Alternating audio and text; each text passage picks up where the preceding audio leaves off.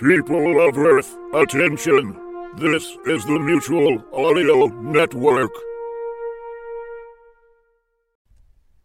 The following audio drama is rated PG for parental guidance.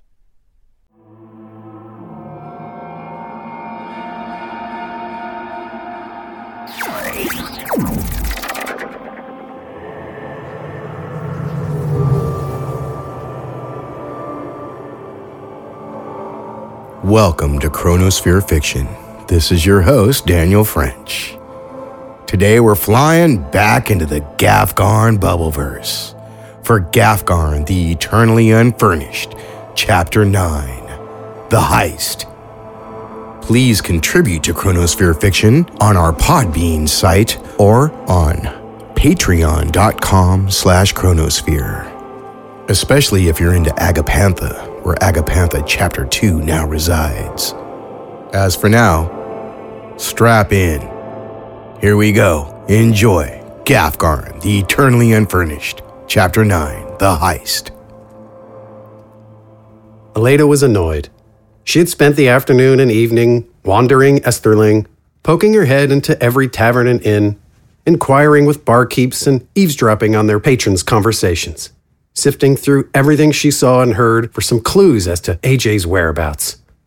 She learned only how powerless and afraid most folks felt in the oppressive shadows of the keeps above, where the crooked rule the streets.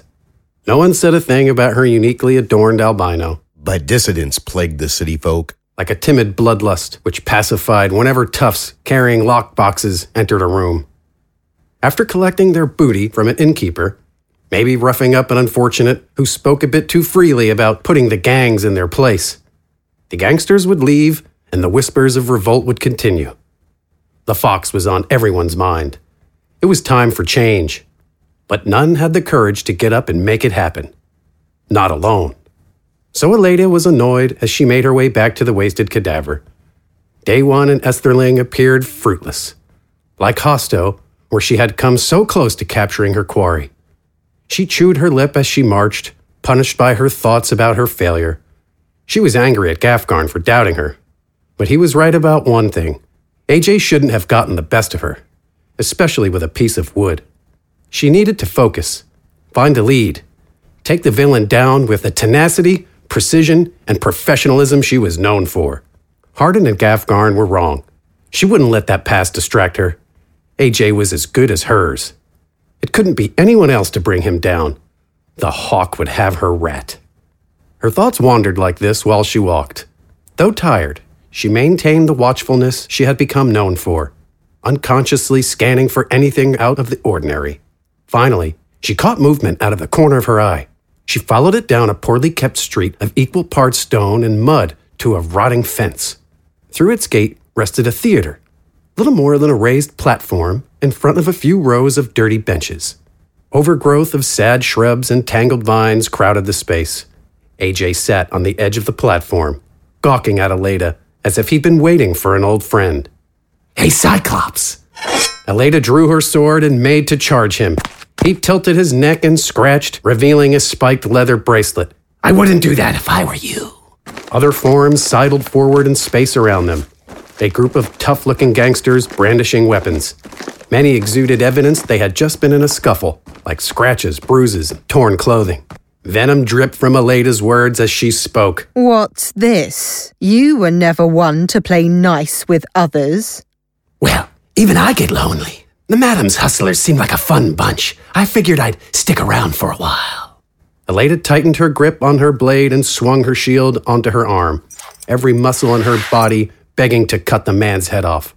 For now, she stayed her hand, the number of thugs crawling out of the dark increasing by the moment. "You think they'll protect you from me?" "I think you won't risk a turf war with the Madam. Take me out. The Hunters Guild might find Esterling more unwelcome than usual." "And risk her entire mob becoming a mark? The Duchess wouldn't line her pockets or help keep the guard away. She'd be finished." "Don't think she's too concerned. Didn't you hear? The Wolf-Cloak Wanderer's in town. Rumor is, Wolfbutt killed the self-proclaimed Bandit King. Some say he and the Madam have a past. I wonder how she feels about what happened. fierce lady like that, in the state she could be in if that were all true, might not care about unwritten rules pertaining to the guild. Royal benefactor be damned. She might do whatever it takes to gut the man who gutted hers. What did you do, freak? Lit a fire under the bull's balls. You have to see for yourself. A thug leaned in close to AJ and said, Madame told us to keep you safe, but you're pushing it, clown. Ease up. AJ grabbed the man by the face and shoved him away. I'll ease that tongue out of your mouth. You touch me again. Let me have my fun, will you? Where's the girl? Dead. Did you forget your snookums already? Aleida took a step forward. The other bodies in the yard did the same. Oh, right. You meant the professor's sweet sister. Relax. She's fine. Got her own bunk and everything. And the madam isn't even putting her to use in one of her brothels. I'm working hard here, and she's getting free lodging. Sitting pretty, I'd say. With the madam, then. Silly of you to let that slip. The professor will be happy to know that. To do what? Bring his wrath down on us? One move and I'll have her on the street with one less heart. Worse, I'll sell her to the madam. You'll see her when I want you to see her. Until then, I have other things to keep you busy. The odds in the yard became oppressive, the thugs threatening to cut off her retreat. With pained movements, she began to back away. Before you go, I've always wondered, did you keep that spoon? Carry it around with you on your belt so you could scoop my eye out with it? She grimaced at him, tightened her grip on her blade. No, I know you didn't. You're not the sentimental type. Not anymore, anyway. Can't say for myself, though. Great memento. How could I let this go? After you showed me what you're willing to do to save your cute, sexy squeeze, I just had to keep it. Ha!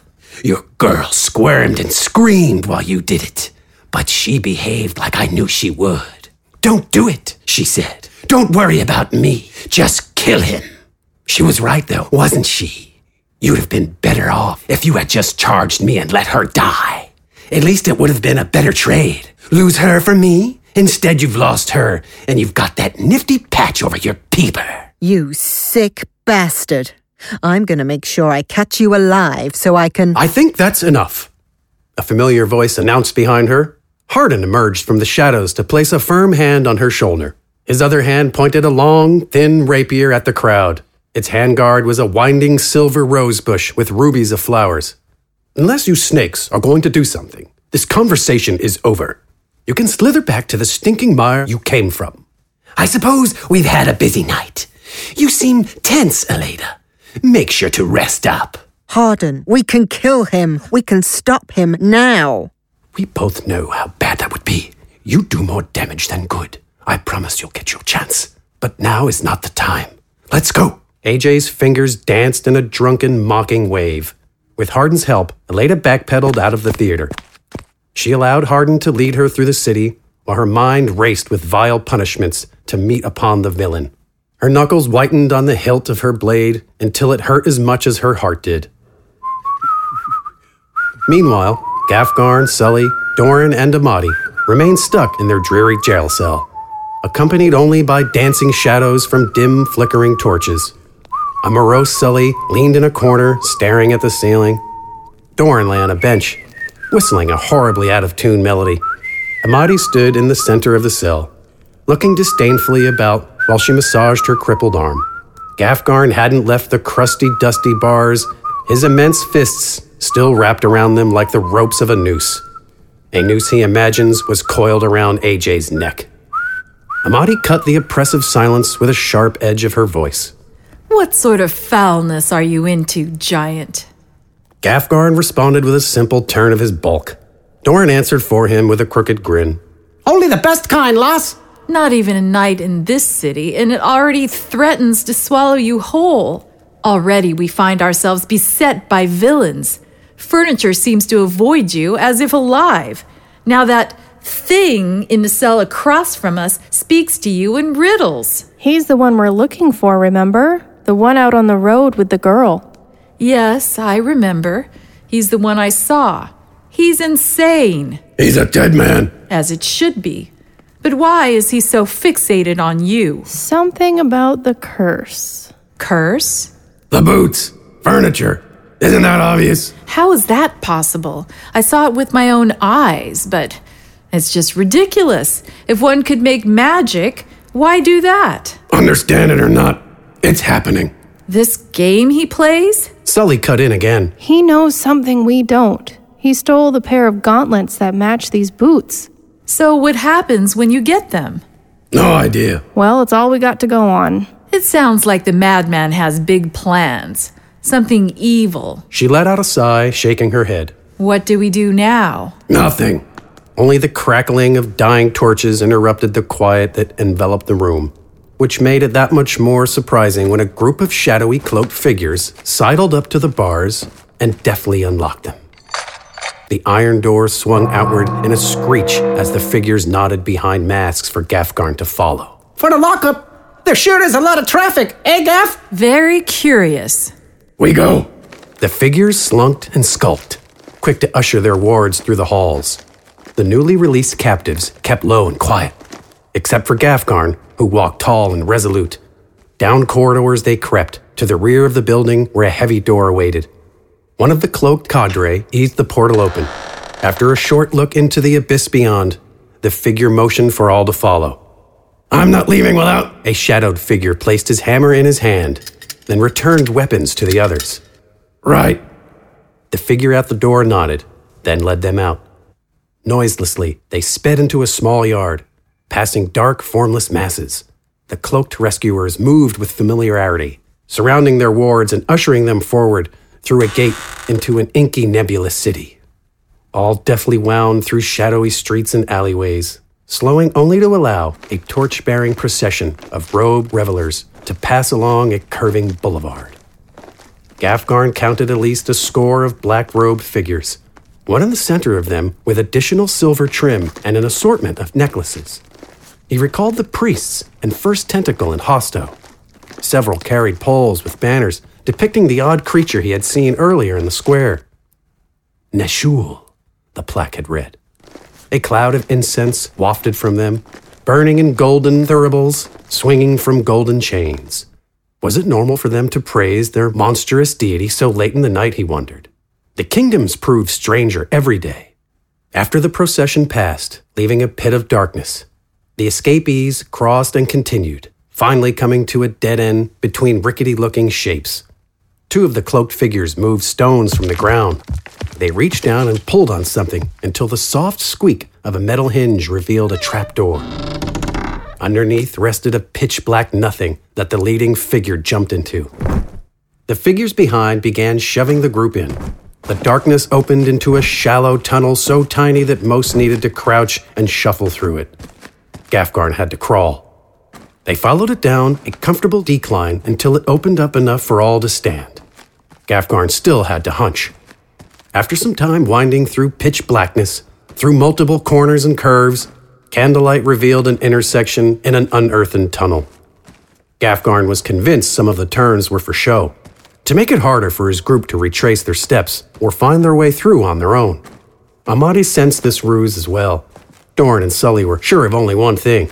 They had no idea where they were. At the candles, the leading hood made a sharp right, and the others quickly blocked the other passageways and motioned for the group to follow.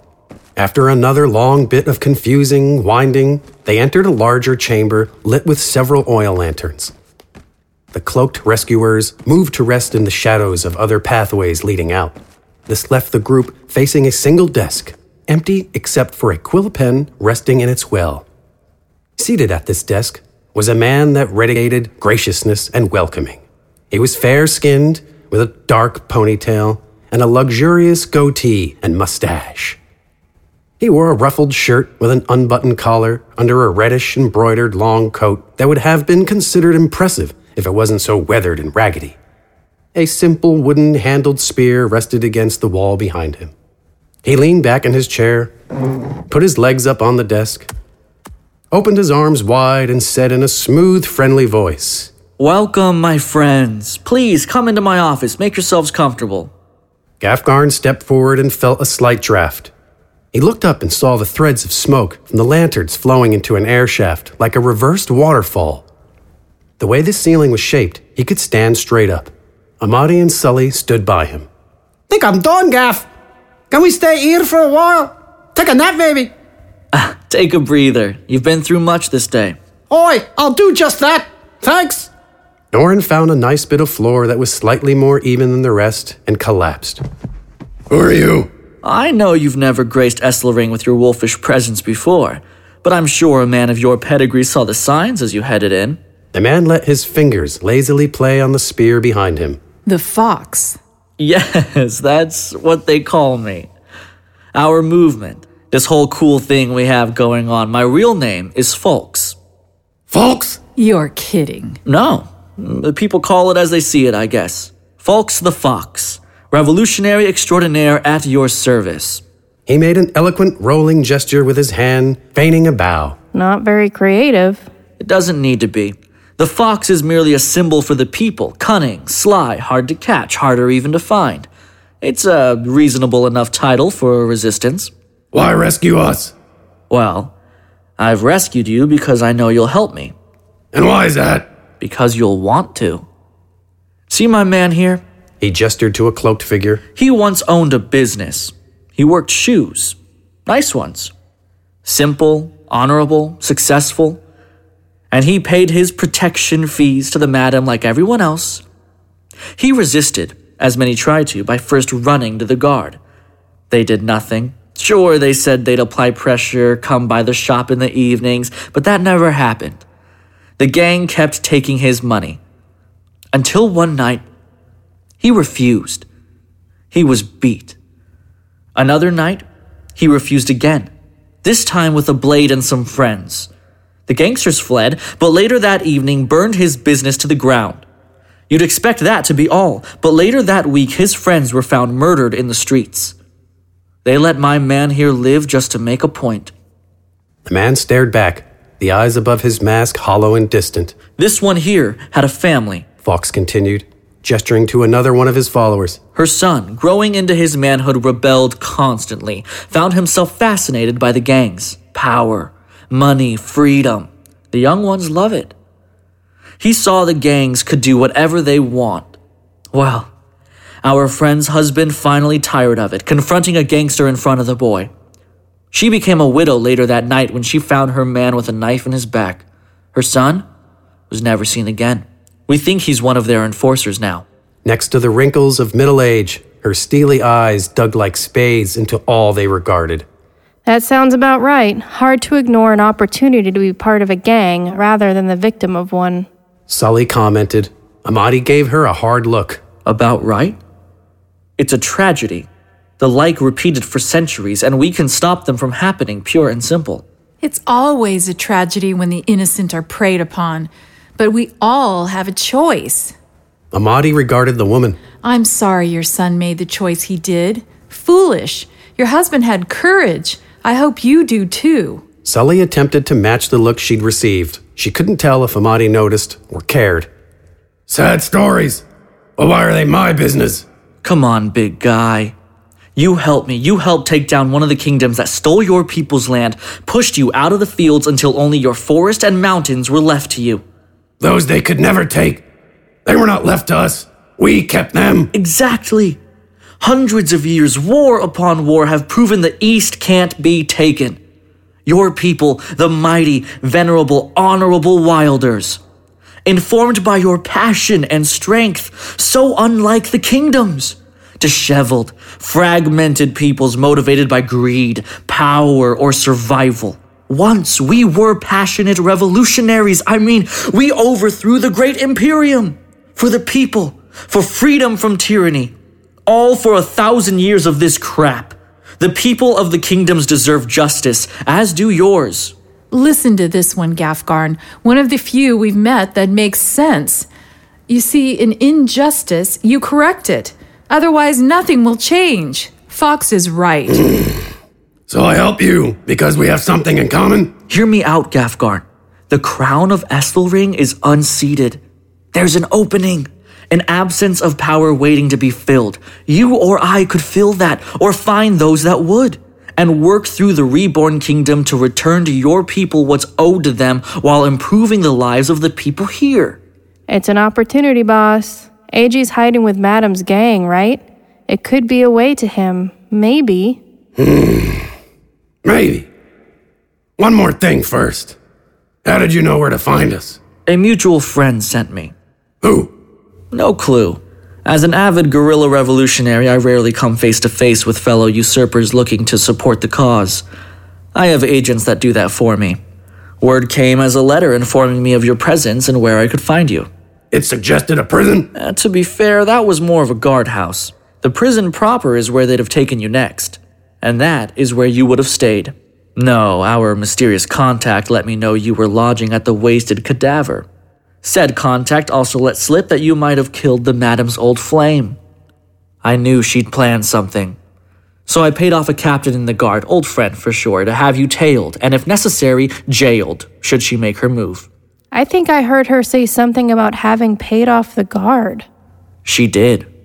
I paid more, which is hard to do for a scraggly band such as ourselves, by the way, so you're welcome.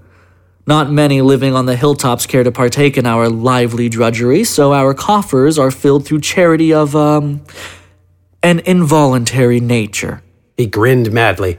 You steal? Only what is owed the people, which is everything. That letter.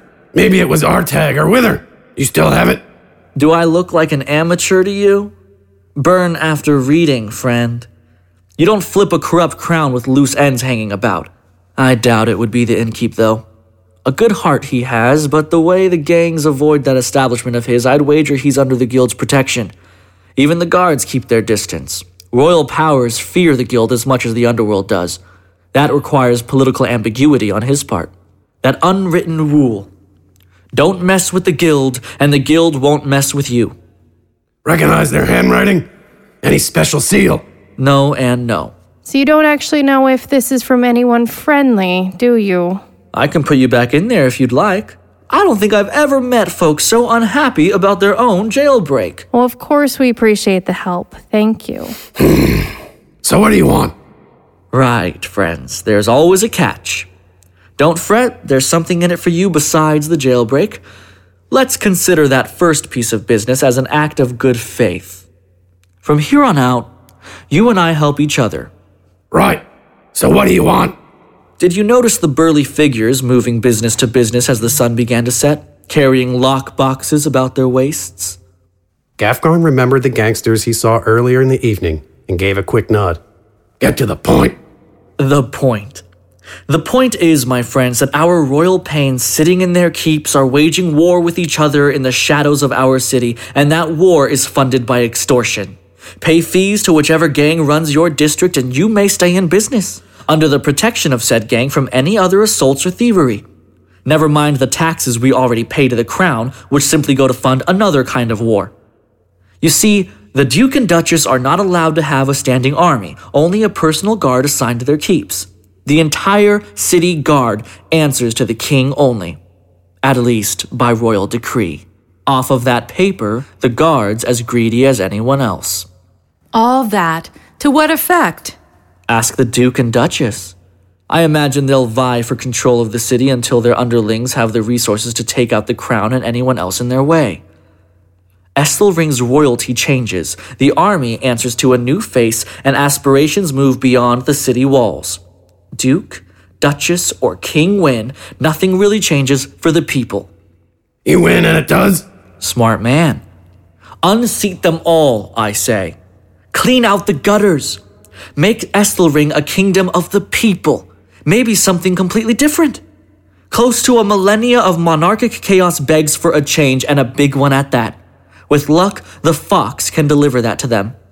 No plans of taking the throne yourself? No, big fella. I plan on burning it and melting the crown in the flames. Then it's back to a quiet life of a tailor for me. Your loss might be your people's too. In any case, none of that matters if we can't move the revolution beyond petty thievery and sneaky underground gatherings. Gangs hoard a large percent of their profits for themselves, and I happen to know where the madam is keeping most of hers. We are going to relieve her of the burden of wealth. Right now. It's all prepared, I just need you for protection. How will this affect the madam? It'll frustrate her, Embarrass her, she'll be angry. Those funds pay for her thugs, bordellos, supplies, and some, I assume, she owes her duchess. She'll do something stupid, I'm sure. In the end, it's more important what we do with the coin once we have it. But it'll light a fire under her leathery cheeks. Good. I owe her that. Maybe she'll slip up then. Expose the jester. So we're in agreements then? For tonight. Fantastic. If you'll follow me, we can get this operation underway. Falks grabbed his spear, bounded from his chair, and sauntered into a dark hallway. Come! Gafgarn commanded as he trudged after the gorilla, hammer in hand. The others followed, Doran begrudgingly dragging himself from the floor. Oi, when's this night gonna end? Again, they wound through numerous tunnels, with some turns and loops certainly meant to confuse. Finally, they came to a larger, rectangular chamber lit by lanterns, its two longest walls lined with more people wearing cloaks. They were huddled low, a set of heavy wooden barricades set up in front of them near the only other exit. All of them were armed with crude knives and homemade implements of murder. Falks led them to the fore, then crouched against the barricade. Get low if you want to keep your heads. Move when I do. The group obeyed except for Gafgarn, who stood taking in the scene. He felt a slight draft and looked up to see another air vent. Then he felt a sharp poke in his side. Move! A tiny weathered voice croaked. Gafgarn spun around to see nothing at first, until the prod came again and he saw below him a child-sized figure. It was clearly ancient, with angular, brilliant green eyes hidden behind wrinkles and spots. It sneered up at him with thin, aged lips. It was covered in a colorful, heavy cloth wrap that made it seem even smaller. When it spoke again, he realized it was a woman. I know you're as big as a mountain. Must think you're tough. But could you not be as dumb as one? What? Get your gigantic sour carcass behind a barricade now, or you'll be doing the backstroke in a pool of your own blood. She trotted past him towards one of the lines, muttering, If the explosion doesn't do it, I will, you idiot. Gafgarn watched her take cover, then looked from where she came. A sparkling light traveled down the hall on the ground, like a sizzling insect of fire and lightning. He looked back at the old woman in confusion. She grinned madly at him. Might want to cover your ears, too. Think you're too dumb to listen now. See what it's like when you can't hear someone tell you to duck and cover. At least you'll have an excuse then. He turned back, saw the tiny light fade into the hall's blackness. He slammed himself down behind a barricade, Sully and Doran pulling him low. Across the way he spied Falks, coat pulled up around a wild grin. He held out a thumbs up. Amadi had both her healthy and crippled hands clasped on her ears. Her eyes squinted shut. Gafgarn did the same, and the room became deadly silent. Until it wasn't.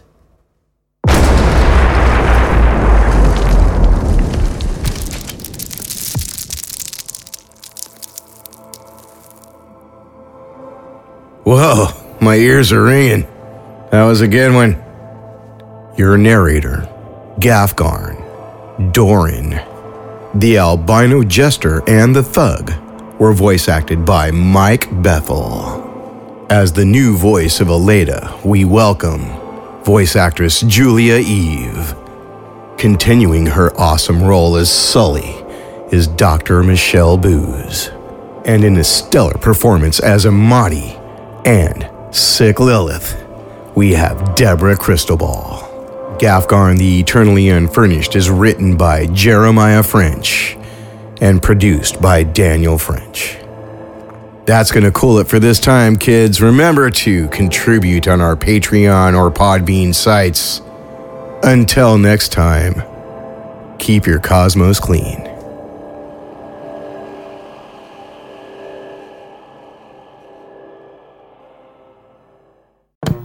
Do not adjust your sets. You're tuned to Wednesday Wonders on the Mutual Audio Network. Tomorrow on Mutual is Thursday Thrillers, our roundup of action, adventure, mystery, crime drama, and thrillers, of course. Subscribe to the full Mutual Audio Network feed for every day of diverse audio tales. Or Find the Thursday Thrillers feed in your favorite podcast players.